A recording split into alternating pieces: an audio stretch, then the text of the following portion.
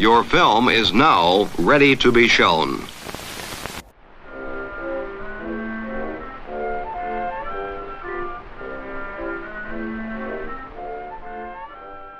Good morning.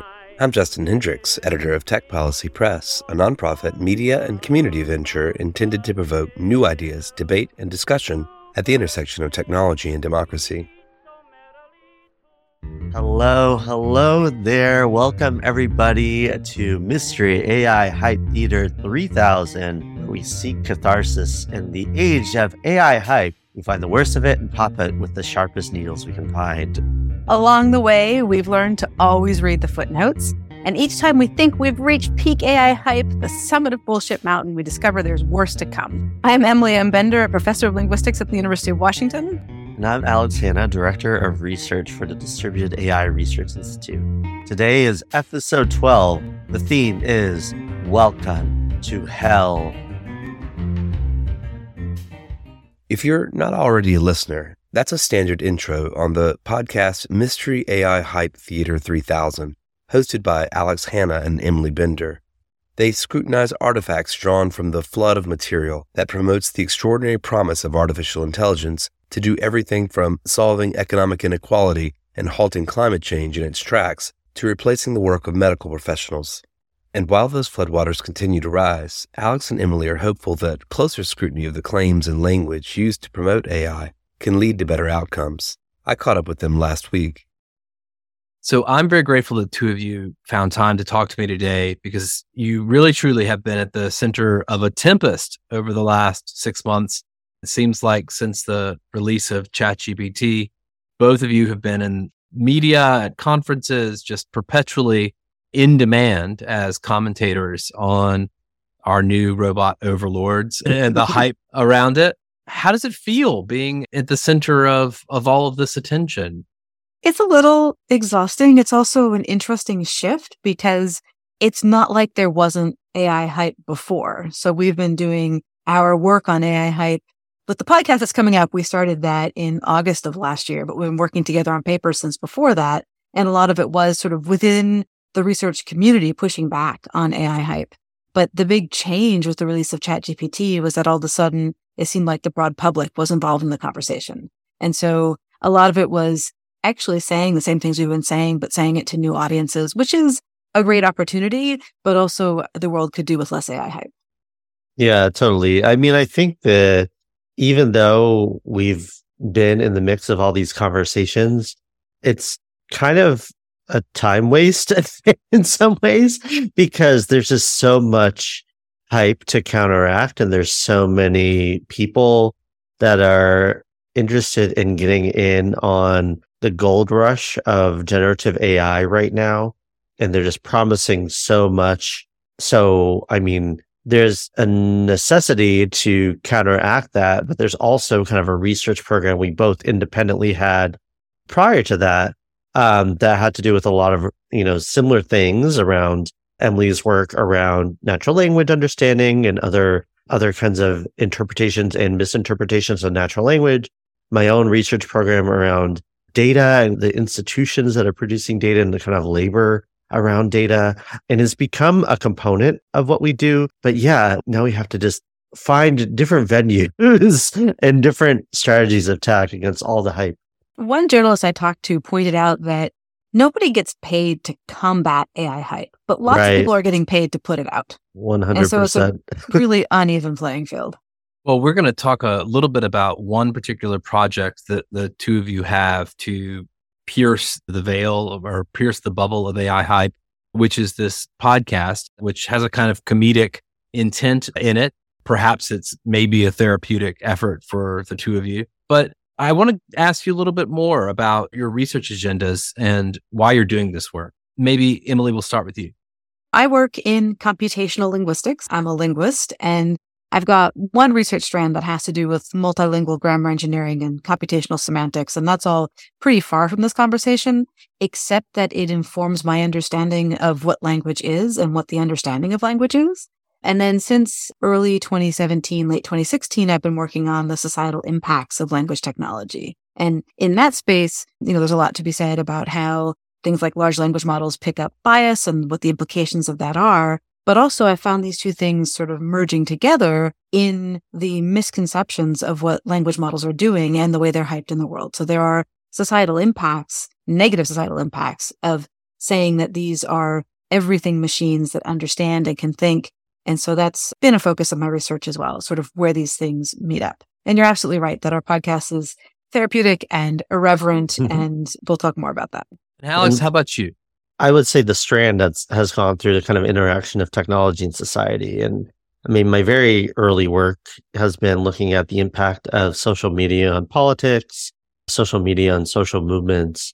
And then I think also around the same time in 2017, it's been more of a science and technology studies understanding of machine learning and AI. And so my work since then has looked a lot more at data sets that are used in the construction of AI. And that's kind of where Emily and I connected. I think we were joking on Twitter about something. I forget exactly what, but it ended up producing two papers, one AI and the, AI and the Everything in the Whole Wide World benchmark. Thank you. Yeah, we just call it the Grover paper because it has a really great anecdote with Grover from Sesame Street, where he goes into this museum and it's the Everything Museum. And then there's, gets through this museum and then there's a door labeled Everything Else and it's sort of the real world.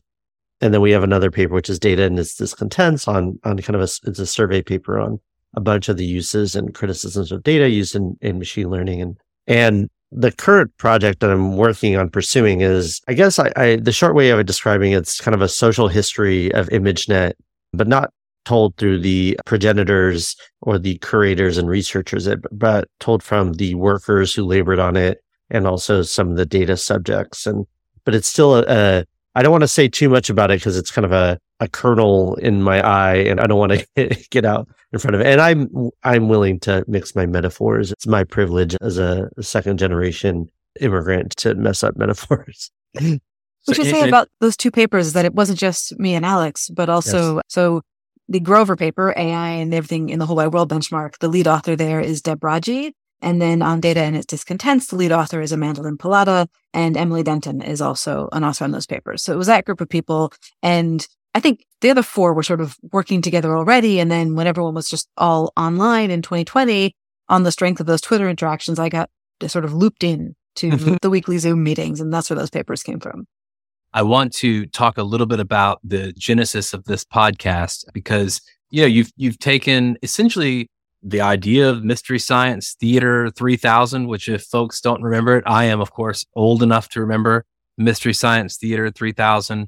There was a gentleman and his three robot pals who would watch typically very bad older movies and essentially poke fun at them the entire time. It was a sort of irreverent, bizarre, show, which came on late at night and probably only appealed to people in a certain state of mind, but in its own way was kind of funny and kind of smart. So talk to me about this. Where did this idea to do this around AI hype come from? So it started with the group chat that persisted from that group that was writing those two papers. So we weren't meeting actively anymore, but we still had a group chat and we would just sort of use it to collectively and quietly roll our eyes at some of the worst stuff that we were seeing. So we would just, among the five of us, whenever we saw something terrible, just throw it in that chat.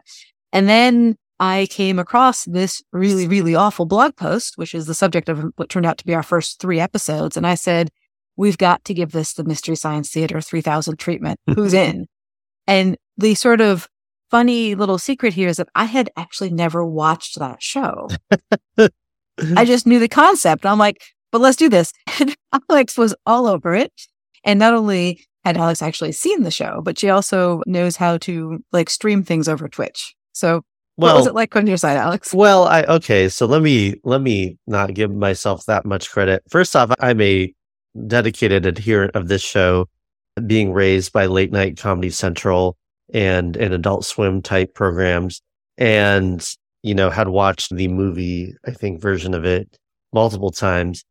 And it was really a learning as we go kind of thing in terms of the streaming. Learned basically how to use Twitch. I mean, the first episode is pretty rough because I think we tried to use a stream software and literally had to download one and relearn midstream.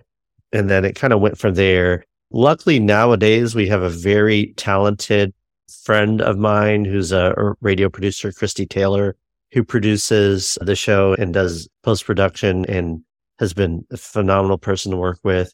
And so, yeah, it was a combination. And we said, hey, let's just throw this thing up on Twitch, just because it had been kind of a cool way of engaging. And I think the format itself has been really great because it has invited a group of dedicated fellow travelers to come along with us as we pick up new artifacts along the way and just poke holes at them and troll them mercilessly. And I think that part of it for me was I also will do deconstructions of AI hype in text form. Mm-hmm. So sometimes tweet threads or toot threads and sometimes like blog posts. And this first blog post that we treat, which is something like, can machines learn how to behave? There was so much of it that I felt like it would have been just too tiring to go through in text, but could be really fun to do it sort of reactively, especially with a buddy. And I think it turned out really fun. And when you listen to the first couple episodes, you'll hear that we aren't planning this to be a long-term thing. And right. then in later episodes, we're sort of constantly surprised that we're still doing it. Let me ask you a little bit about the reaction. Have any of the folks whose work you have deconstructed, or perhaps in some cases pilloried, have they reached out to you? Have you had any dialogue with any of these individuals? And I should say, some of this work is coming from executives at big tech companies. I wouldn't assume they have particularly thick skin.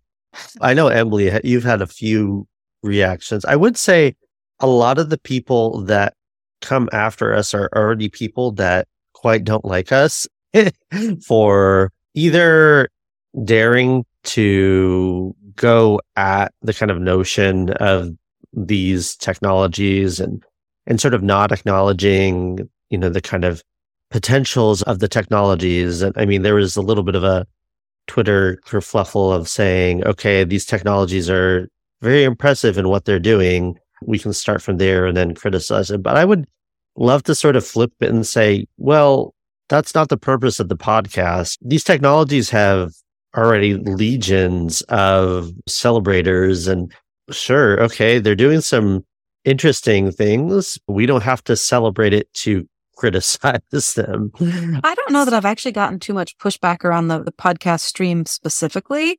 I get a lot around the stochastic Paris paper. But I think for the most part, the folks that we have pilloried, and there has been some of that, have either not known or have decided that they just didn't want to draw attention to us. So it'll be interesting to see. We started recording it in August of last year, and now we're releasing those first episodes, and we'll keep going as a podcast. So it's probably going to get more traction than it's had as a Twitch stream. And so those responses might be incoming. There have been some responses. I'm thinking about the Sparks of AGI paper, and the lead author had reached out, but it was mostly around removing the footnote to the paper that had been signed by 52 psychologists or something. It was this paper from, was it 1994, that was effectively supporting Charles Murray's bell curve hypothesis. They had linked to this intensely, very racist kind of letter, effectively saying, based on IQ, white people are in aggregate smarter than black people. And there's some essentialist kind of reasoning behind that. And I mean, the response was to remove the quote, but not really remove the impulse of the whole study of intelligence and social intelligence and IQ, which has its eugenicist origins.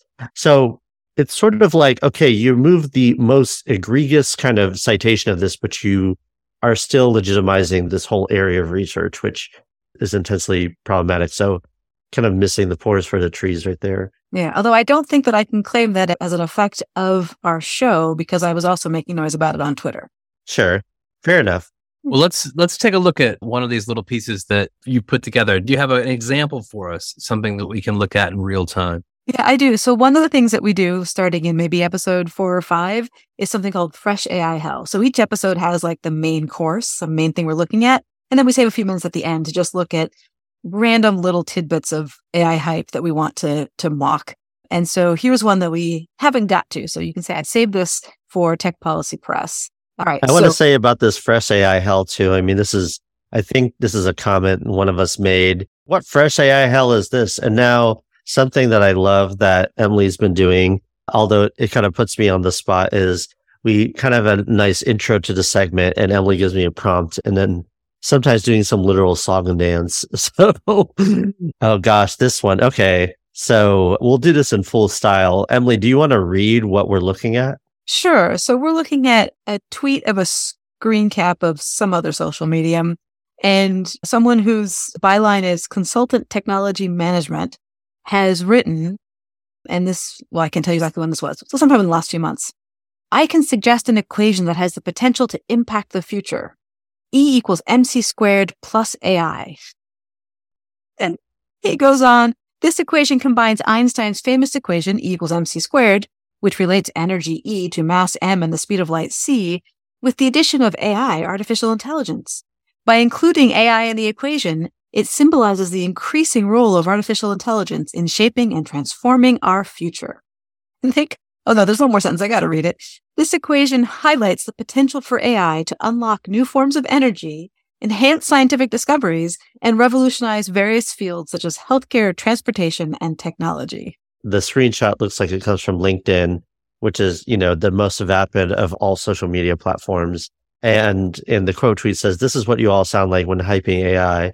I think I reposted this and many of the replies were like, well, it's not wrong because if in this case AI equals 0, then, it has then gone ahead and said that AI itself is an empty signifier, but it does symbolize the kind of hype. The way that this stuff is just used with no attention to the meaning of words and what these things are actually doing. These things get further and further divorced from any kind of semblance of reality and what these things are and what the technology is, that it's just really confounding.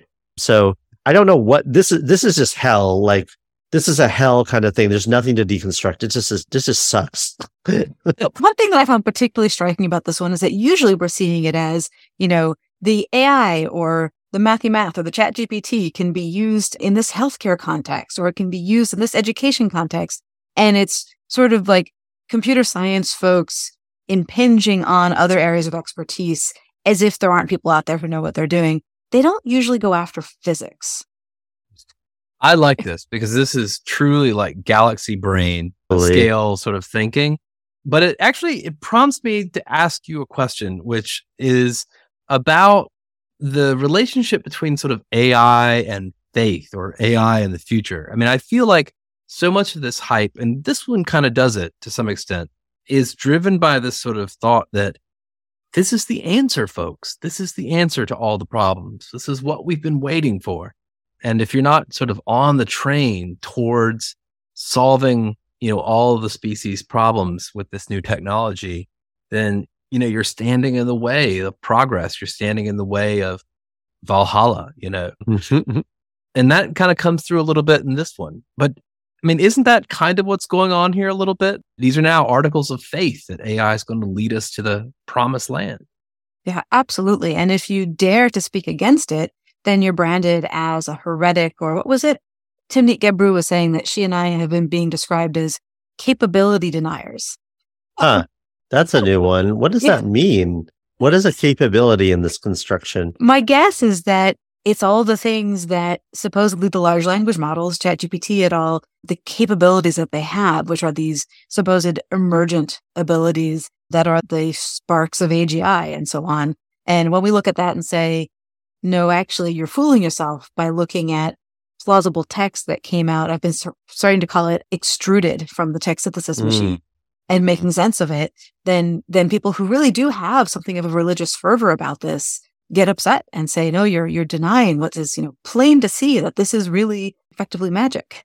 Capability deniers is a fascinating insult because capability, it strikes me as a bit of an ableist insult too, because it's sort of like so much of technology doesn't work for disabled people. And it's sort of like, and yet this thing should solve this. It has this positive dual use quality that, people, which I mean, as a sociologist and, that is kind of historically inflected, my tendency is well, how can we make historical parallels to like what was going to be this amazing sort of thing in the past? I try to find those connections. And I mean, and the kind of idea of AI as being this kind of faith-based article, it does definitely connect with other kinds of promises of automation, other kinds of promises of, robotics, of things that are going to be a sort of intelligence that's going to be this intense kind of labor-saving thing. My sense is the faith element, I think you're absolutely right, is a component of it. And it is, if I'm allowed to sort of borrow a term from Althusser, but it's kind of this ideological, an ISA, an ideological appendage that sits on top of the massive amounts of wealth that are going into this field right now. I think McKinsey, people are trolling this McKinsey article. I think it said AI in, 5 years is going to be worth $4.4 trillion.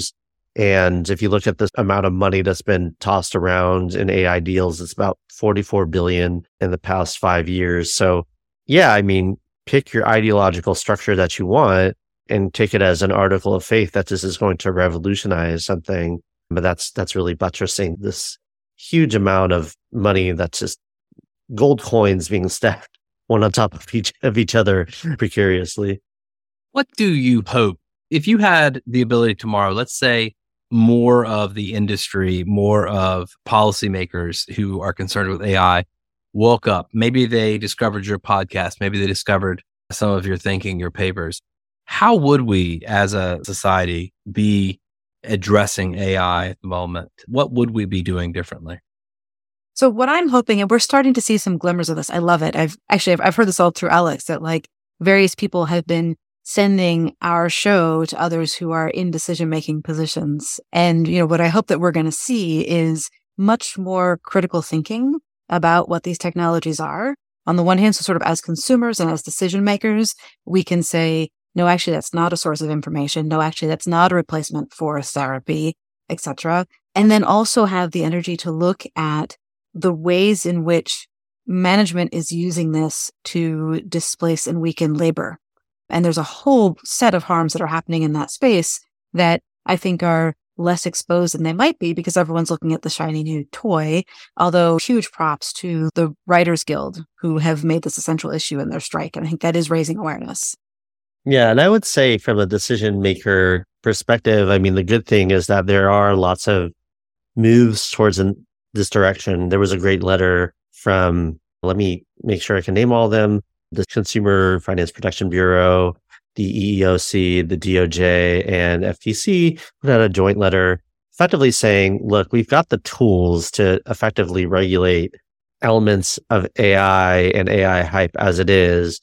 You need to be very careful in claiming the capabilities of these systems and not to oversell them.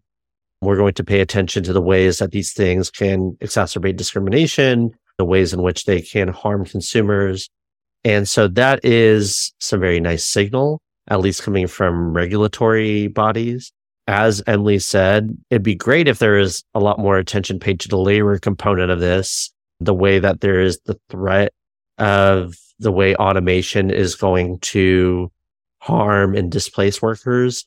The hypers want to say that these things are going to make workers more efficient, that, it's going to usher in a fully automated luxury communism phase where workers are going to be able to use that free time and, pursue art and read Plato or whatever. But, that's not how late capitalism works. Late capitalism works by driving down wages, by, even if these things work or not, by depressing wages or by devaluing work and firing people and then rehiring them to be automation babysitters. And so I'm hoping there's more attention that's paid to this by bodies that can improve labor conditions, by the NLRB, by legislators and legislatures who pay attention to labor. But I do think the writers have really highlighted that. Other folks who have been unionizing have highlighted that, including the former staff of the National Eating Disorders Hotline, who unionized and then were promptly all laid off in favor of a chatbot named Tessa, which immediately failed in providing good, actionable eating disorder advice. Well, I should hope that perhaps via this podcast, some policymakers and others who may want to adopt a skeptical point of view will find Mystery AI Hype Theater 3000. Its hosts, Emily M. Bender, Alex Hanna. Thank you so much for speaking to me. Thank you. This has been a joy. Thank you, Justin. Appreciate it.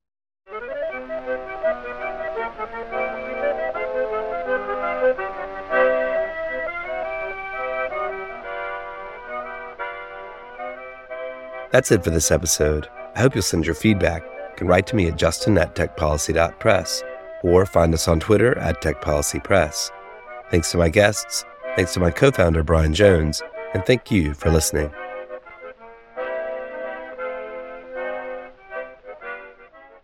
Tech Policy Press.